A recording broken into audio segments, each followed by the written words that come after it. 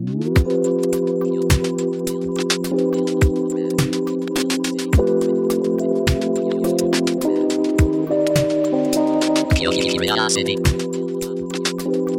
Kill the rat. Curiosity. Kill the rat. Hello, everyone, and welcome back to another episode of Curiosity Killed the Rat. This is part 3 of 3 in our Pint of Science special, for which, once again, we are super grateful to be a part of. My name is Matt. I am not a scientist, but boy, do I sure love learning about scientists. It's what brings me back here every fortnight. Oh boy, do I love learning. What am I, a Rick, goddamn do I love nerd? learning. Well, as you can Sorry. hear, I am always joined by my lovely, lovely co-host and today's featured guest, Kate. Yeah, that's really weird being referred to as both the host and the guest in one fell swoop. I feel like I've got very big boots to fill today because I need to ask myself questions and then also answer them. I mean, I'm going to be asking you questions as well. It's not that ego-stroking. I sure it's hope not just a so. self-interview. Damn. I mean, there's going to be a fair bit of that. Planned. But This whole 2-character script what where I'm I was just going to here, read both I'm parts. just here to intro Not you really. and bring you out, and then you just monologue for half an hour. Honestly, Yeah, that's all I'm this down. is. When Pint of Science was like, Kate, talk on your own podcast about your own research, I was like, oh boy, Because could it obviously, get you any know, better? we've had you talk on this show a lot about various science things, but we haven't had you talk about have. what it is you actually do for research, for study. What is that? No. I have alluded to in the past that I get rats drunk for a living. And that's what I do. I do research in addiction neuroscience, and yeah, that's what I do. My curiosity kills a few rats. Oh, no. Sorry, I say Peter. uncomfortably, look around. It's and, okay. and You're a shiver. vegetarian. It balances out on the karmic scale. Well, see, no, legitimately, I say this a lot, right? I say I don't eat animals, I just experiment on them. So I'm like on a moral level playing field with, the vast majority of the population, right? Like that's, yeah. Anyway, no, okay, I'm not actually shitting on animal research here because, like, honestly, this stuff, and as you'll probably hear me get really worked up as this podcast goes on, I am very passionate about this area of research, and I think it's very important. And the sort of stuff that we do, it's like, I mean, you can't do this on humans, right? Like, you can't just get a random human off the street and pump drugs into their brain and see what happens. I mean, you'd certainly get a lot of people who would definitely put their hands up for that, right? You'd have a lot of people who 100% would sell themselves just for the case of drugs, which I feel like is the psychology of what you're researching, right? But also, like, part of my research involves imaging brain sections, which involves slicing up the brain, which involves removing the brain, which involves a slightly little tiny bit of death.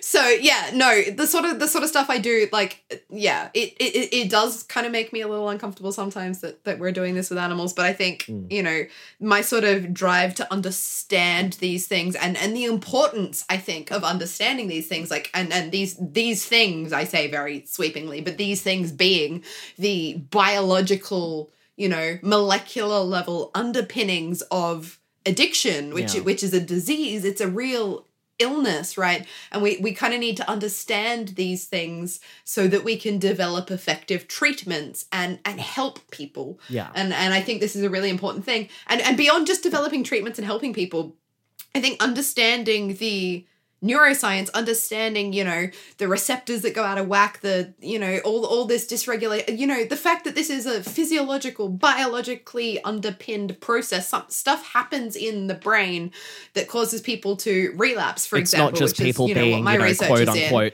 weak-willed or anything like that. Well, this is the thing. And, it took so long for addiction to even be recognized as an illness, right? For so long, people just thought it was like poor moral choices and that relapse was just like weak will.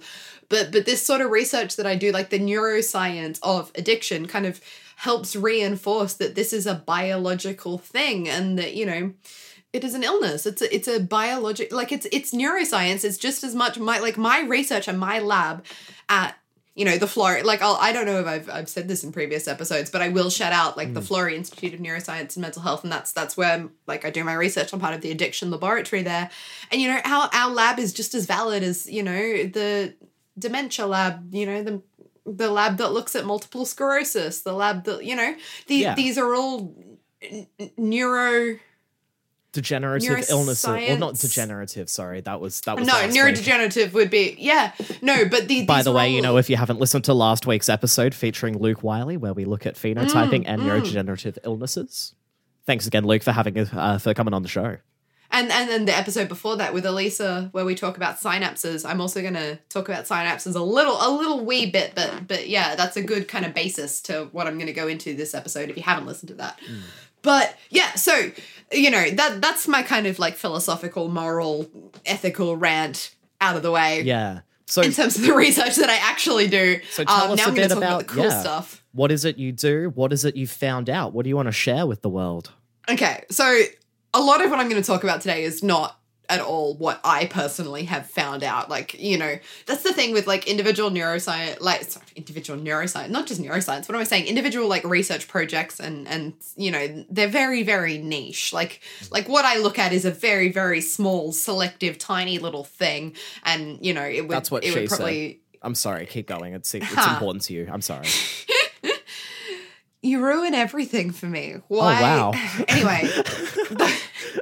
Wow, that was sweeping and sweeping and harsh. And I'm sorry. No, okay. The point. Yeah, okay. No, this. I'm sorry. It's fine. I'm sorry, world. I know. The point is what I look at is very, very small and specific, and kind of like if I spoke about that would be not as interesting as talking about like we we tackle broader topics in this podcast, right? What field of research do you contribute to?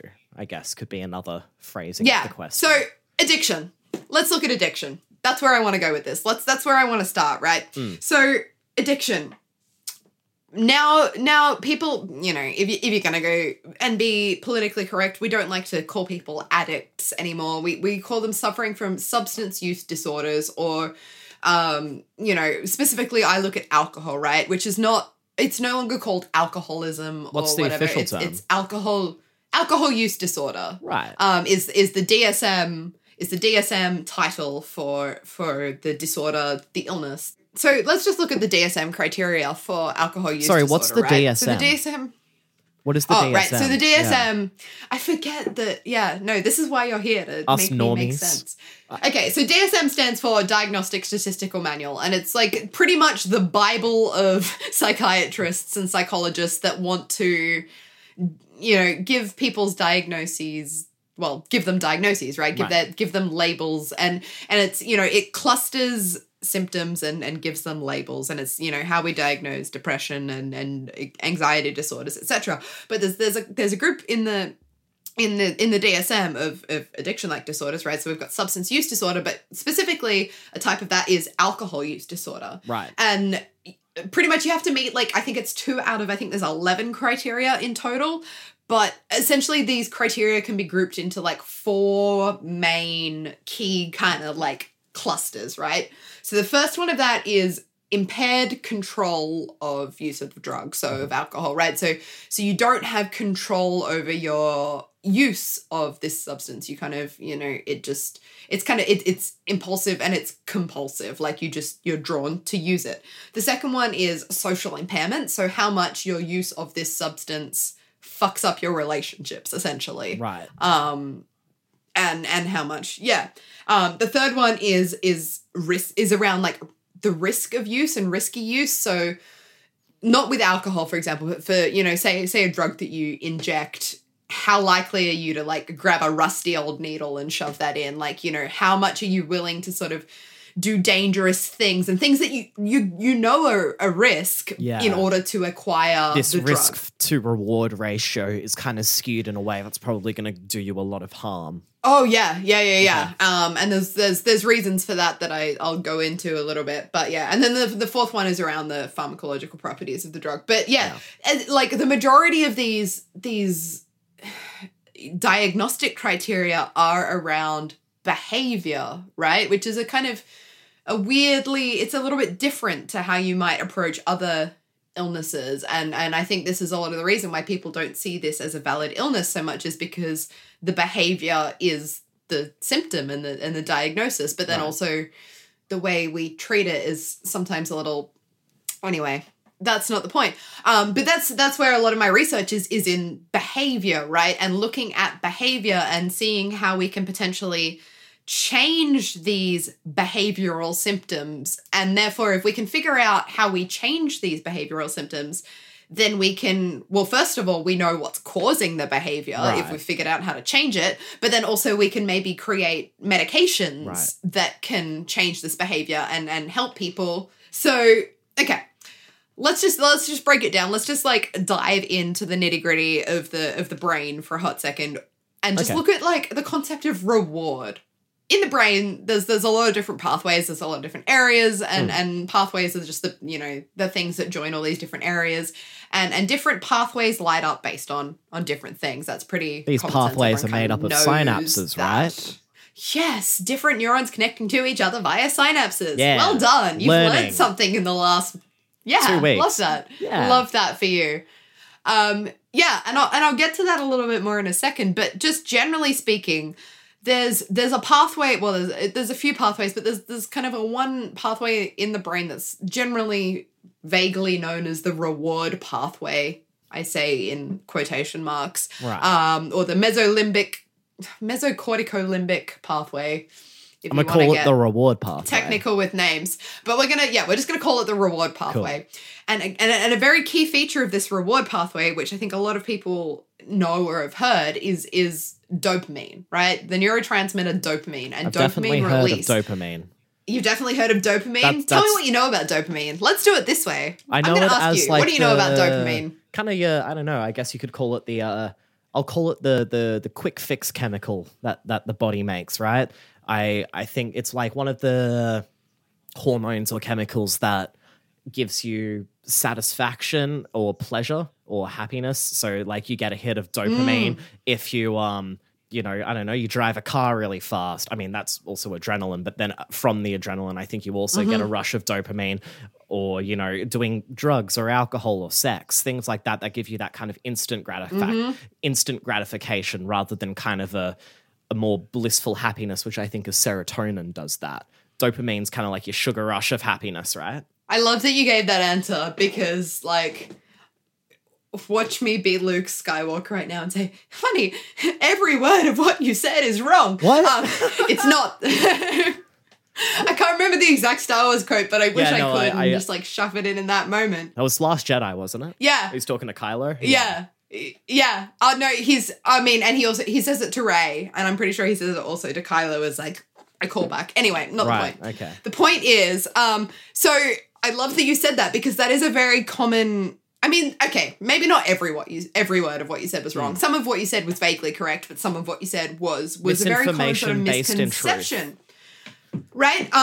So first of all, you kind of said that like dopamine was, that quick fix kind of gives you pleasure. So the bit that was correct is that you're very right when you do a line of Coke or, drink some alcohol or have sex or, eat chocolate. If you're not me, I don't like chocolate. Weird fun fact for everyone. So I don't find chocolate pleasurable, but maybe someone who does. Outstanding. Yeah, no, I don't know. For some, or like, you give someone you quite like a hug. I don't know. All of these things, you're right, that very much triggers a dopamine release within this reward circuitry. Now, the bit that was incorrect and that a lot of people kind of get wrong is that dopamine is not what's making you feel pleasure. It's definitely correlated with pleasure, but it's not the cause of pleasure. And we know this from a few different experiments, both in humans and in animals, where we've, given people a drug that blocks dopamine, a dopamine antagonist, and they were still able to kind of feel the pleasurable effects of something. Or in rats, we pretty much essentially just destroyed the dopamine neurons within the brain, so they don't work, and they still showed signs of being happy when they were eating their little sugar thing, right? So we know it's not necessary for pleasure, but like it's correlated every time. Right, yeah. But there was one experiment that kind of like really hints at what it might be doing, and that shows that I think it was cocaine in rats, but it was definitely in rats and some addictive substance. They found that the dopamine release happened just before the rats gave themselves a hit of the drug. Oh. So it's more... So the hypothesis that comes from this is that, you know, the dopamine makes you shiver with anticipation. Yeah, I love that. No, it's probably more likely activation of perhaps our endogenous opioid system. So, like, for those of you that don't know, our brain and our body, like, we make our own opioids. So things like endorphins that you've probably heard of before, or enkephalin, or like these are opioids, and they bind to opioid receptors similar to heroin or whatever, and they work to like mask pain and sort of make us feel good. And we think that maybe activation of that system. The episode, it was one of the listener questions where someone was like the myth about someone lifting up a car in like a time of crisis. Yeah. How the body released opioids to kind of manage the pain with that, but we kind of debunk to mask the pain. Yeah, that's only a fraction of. Okay, well, this is kind of a good segue into like how drugs of abuse actually kind of work in the brain. So the thing is, sorry. I'll come back to dope. I'll come back to dopamine in a second. Sure. But like essentially. You can think, this is kind of one of the hypotheses, and there's kind of a little bit of debate around this still, but you can think of it as like, you can separate addiction into, or not addiction, sorry, you can separate like, you know, the experience of getting something and it giving you pleasure into two separate things. There's the wanting and there's the liking, right? So there's the bit that makes you want the thing and anticipate the reward and crave the thing. And that's dopamine, right? Dopamine is the motivation. Dopamine is what drives you to want the thing. But then the actual like feeling good as a result of the thing, we think that's possibly opioids. There could be a bit of serotonin in that. There's, you know, that, but that's not the dopamine is the point.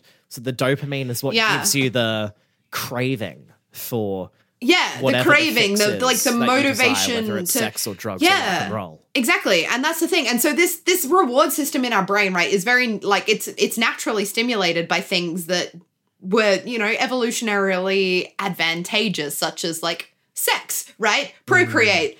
Take my genes and make babies with them. That's a good thing. We want that. Eating food. Fantastic. Need that to stay alive. Yeah. That's a helpful thing. You know, these kind of rewarding things. And the cool thing, and I'll come back to this, but the cool thing is that dopamine's not just kind of making you want that, but this whole process and in this reward circuitry, it doesn't just take note of like, oh, that thing was good. It goes, okay, that thing was good. Let me just take note of where I am, what I'm doing, what's around me, how I can maybe remember this shit so that I can hit this up again and get this good old feeling again. And the thing about addiction is that like, so natural rewards do that in like a healthy kind of way, but addiction, like drugs of abuse hijack this system and just send it hell out of whack. And so that's all you can think about is like, shit, how do I get that good thing again? But I'm just going to come back to what you were saying about like, so how I was saying like different drugs work in different ways and how we were talking about opioids. Yeah. So like drugs of abuse, right? You can kind of group them into two main sort of ways they fuck up the brain. Way number one, they mimic something that our body already makes. So like I was saying, we make opioids. We have enkephalin, we have endorphins, we have these endogenous opioids. We also have endocannabinoids, right? So we have cannabis-like molecules that our body makes. So, you know, things like heroin, they mimic these already existing, and, you know, tobacco binds to your nicotinic receptors, which is for acetylcholine, which is another neurotransmitter that exists in the body. Right. So these drugs kind of mimic existing things and bind to their receptors, but do it better. Right. And so the brain goes, oh, this is a good thing that I have, but like, oh, it's real fucking good. And then there's other drugs that they don't do that, but they stuff up how much of your body's natural neurotransmitter gets released or gets, sucked back up by the neuron in the synapse. So this is where, you know, synapses, brief, you know, overview for anyone who didn't listen to our episode with Elisa. Listen to our episode with Elisa. But synapses are the gaps between neurons where, you know, we know within a neuron it's electrical energy, but between neurons it's chemical energy. Yeah. and this is where dopamine comes in, right? So in this particular synapse in the nucleus accumbens, but, you know, in this particular synapse in this part of the brain, dopamine gets released from one neuron to the next neuron, and that, you know, drives our craving, drives our whatever. Drugs like amphetamine and cocaine, they don't bind, like, they don't, you know, act in place of dopamine, for example, but they make the amount of our natural dopamine that gets released into the synapse change. So drugs like amphetamine and cocaine, what they do is they make more dopamine go into the synapse, whether that be more being released into the synapse or less of it being sucked back up by the, you know, the presynaptic neuron. The point is, what they do is they just abuse the body's natural dopamine and go, vroom, all of that into the synapse at once. Whereas these other drugs and things like alcohol act in a less direct way, and they bind to these other receptors which stuff up other signaling within the body. But it all eventually comes back to dopamine, and all of these drugs of abuse just like vomit out large amounts of dopamine in this like rewarding pathway. So what actually happens in addiction is the body goes, holy shit, that's a fuck ton of dopamine. Cannot deal. Don't need that much. I'm going to get rid of some of these receptors because we don't need it. So the same big rush of dopamine causes less of a response. And the more you use, the less of a response it gets. And this is kind of the same as like tolerance to drugs, right? You need more to get the same effect. And that's because we have like less receptors or less things breaking the dopamine down. Like the body compensates. So if you're drinking every day large amounts, your body's going to compensate for that. And it's not just in dopamine, especially with alcohol. You know, alcohol is, as we know, a depressant, and it binds to, you know, one of the main effects it has in the body is activating what's called, you know, your GABA system, which is your main sort of inhibitory neurotransmitter in the body, and that's kind of why we slow down and get disinhibited, etc. So when we're getting lots of that, the body kind of overcompensates and it shoots up our excitatory neurotransmitters, which is like our glutamate, for example. And so when you're used to drinking every day, your body kind of compensates, bracing itself for, you know, this effect of alcohol to slow you down. And then when you stop getting that alcohol, your body's almost overfiring, right, to compensate.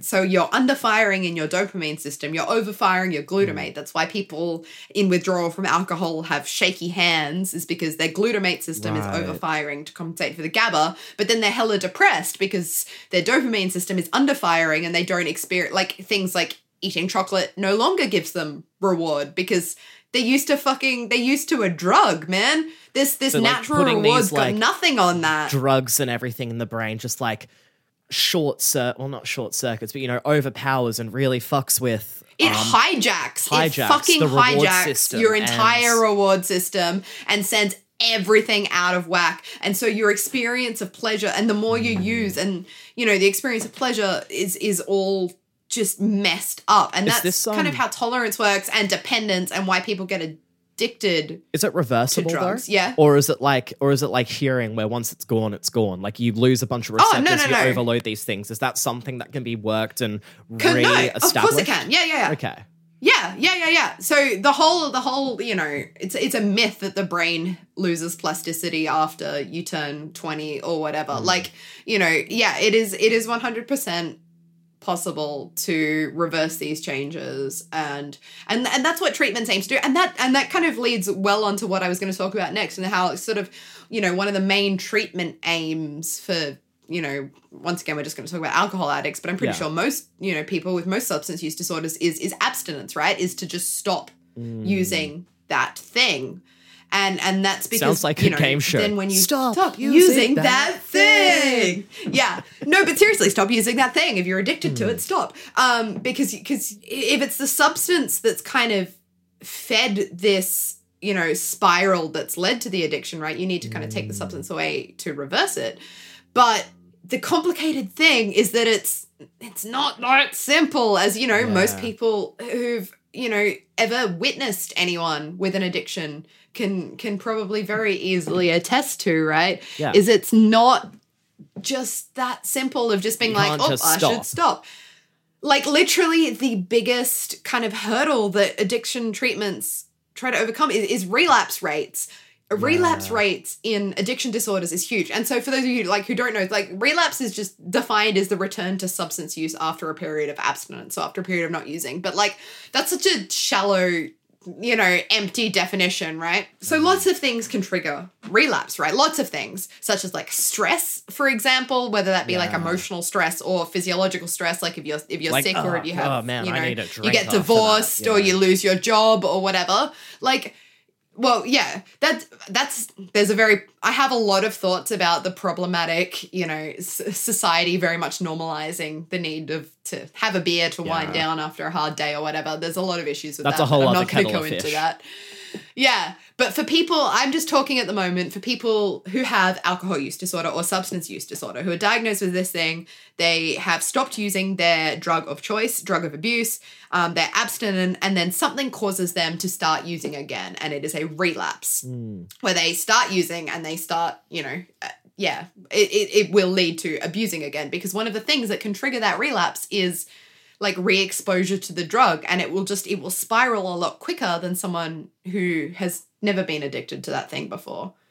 But stress isn't the only thing that can cause it, right? So you've got or use of the drug again. You've also got, and this is actually what my research looks at, which is context induced relapse, right? Which is say, for example, you've got a mate, he's your best mate. This is, let's say, pre-COVID times. You always would go to that mate's place and get drunk. And that's the only thing you would do at that mate's place, right? Is you'd go and you'd smash beers, maybe play some PlayStation, I don't know, but you'd get drunk.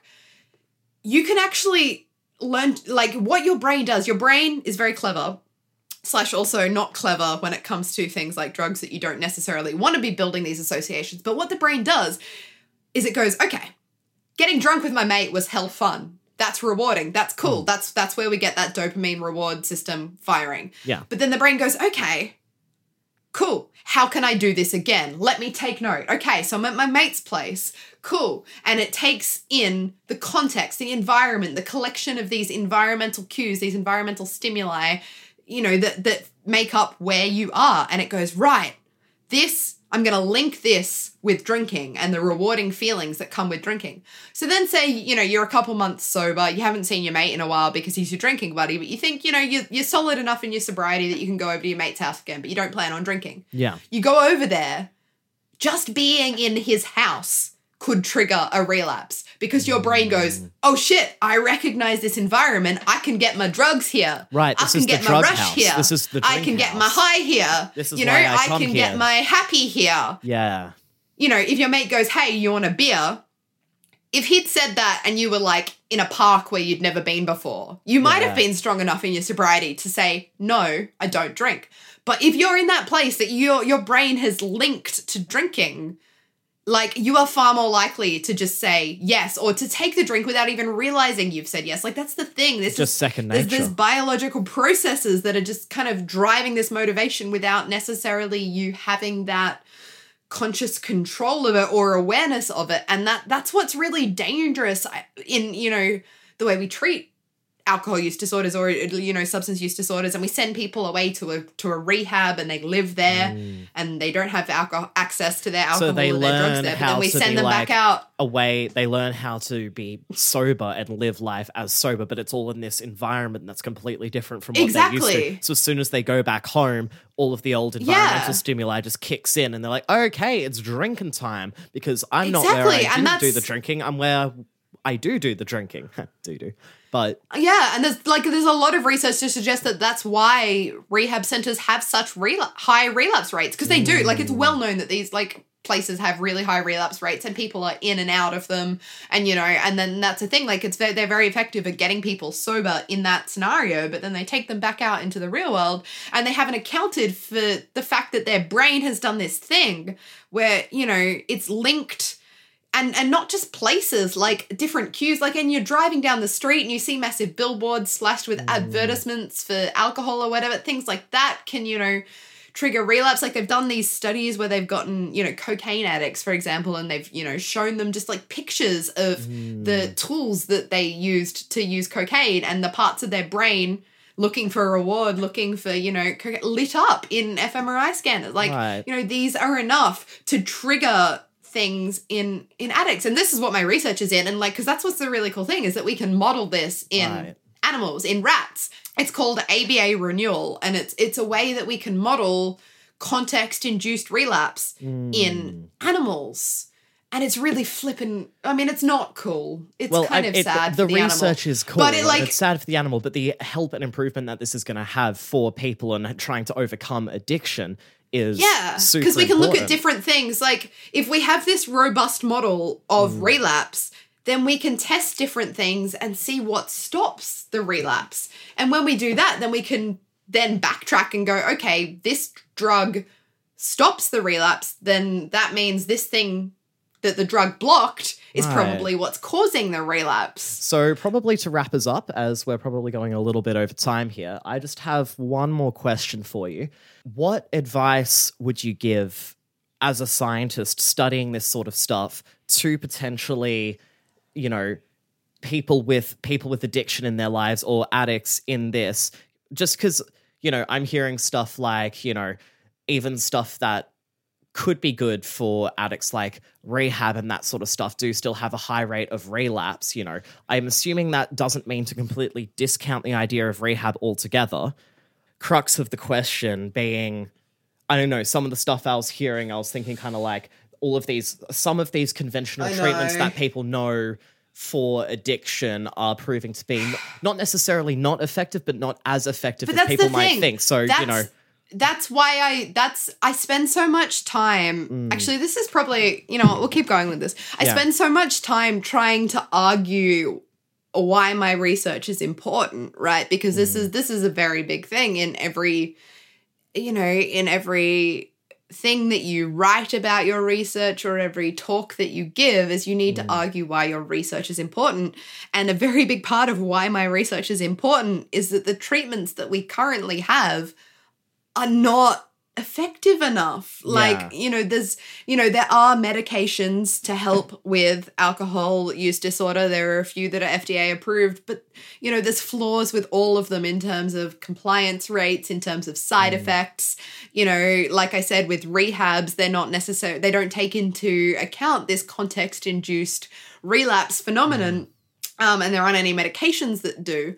And so that's where, you know, my research comes in, and we're kind of looking at this compound or a couple of compounds that may be able to, you know, turn into future medications that target this underlying biological drive to relapse in certain contexts.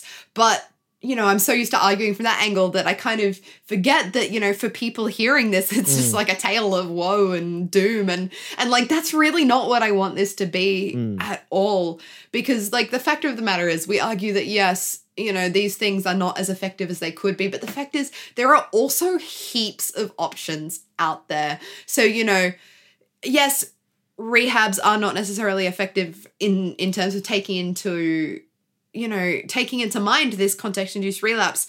But if they can get you sober enough that some of your, you know, cognitive capacities return, and then you can go into therapies like things like CBT, so cognitive behavioral therapy, or DBT, dialectical behavioral therapy, you know, these psychological like therapies that help you kind of work through, first of all, why am I using this drug? Because for a lot of people, there's underlying psychological reasons that drive them to use in the first place. And if you can remove those, then, you know, and also, you know, so if you can work through these things, and then if you've got, for example, like opioid addictions, there are medications, things like naltrexone, they're kind of replacement therapies that sort of, they don't treat the underlying biology, which is why the research that we do is still so important, because ideally, eventually, there will be drugs that do that. But what they do is they kind of take the edge off the withdrawal symptoms, and they take the edge off, you know, what it feels like to come off these things, or they remove the rewarding feeling that you get when you take these drugs. Or, you know, for example, disulfiram is a medication for alcohol use disorder, and it does this thing where it doesn't work in the brain, it works in the liver, and it actually stops your body from like breaking down or metabolizing alcohol properly, and so you get really sick. And so when you drink, you get very ill, and it sort of therefore acts as a deterrent for drinking. And like stuff like this exists, and they're not perfect. They're far from perfect. but they're better than nothing, and they're better than sitting alone in your room with your bottle of whiskey or your bong or your whatever you're struggling with and not talking to anyone. Like, go seek the help. If nothing else, like even if these things like rehabs aren't necessarily long-term solutions, they sure are a good jumpstart out of that hole, for sure, and to kind of help you on that climb. And if you go to a GP or you go to a doctor and you talk about the fact that you're struggling with these things, there are medications out there that can help, take some of this off, and then you can go and you can get these psychological therapies that can help you work through it.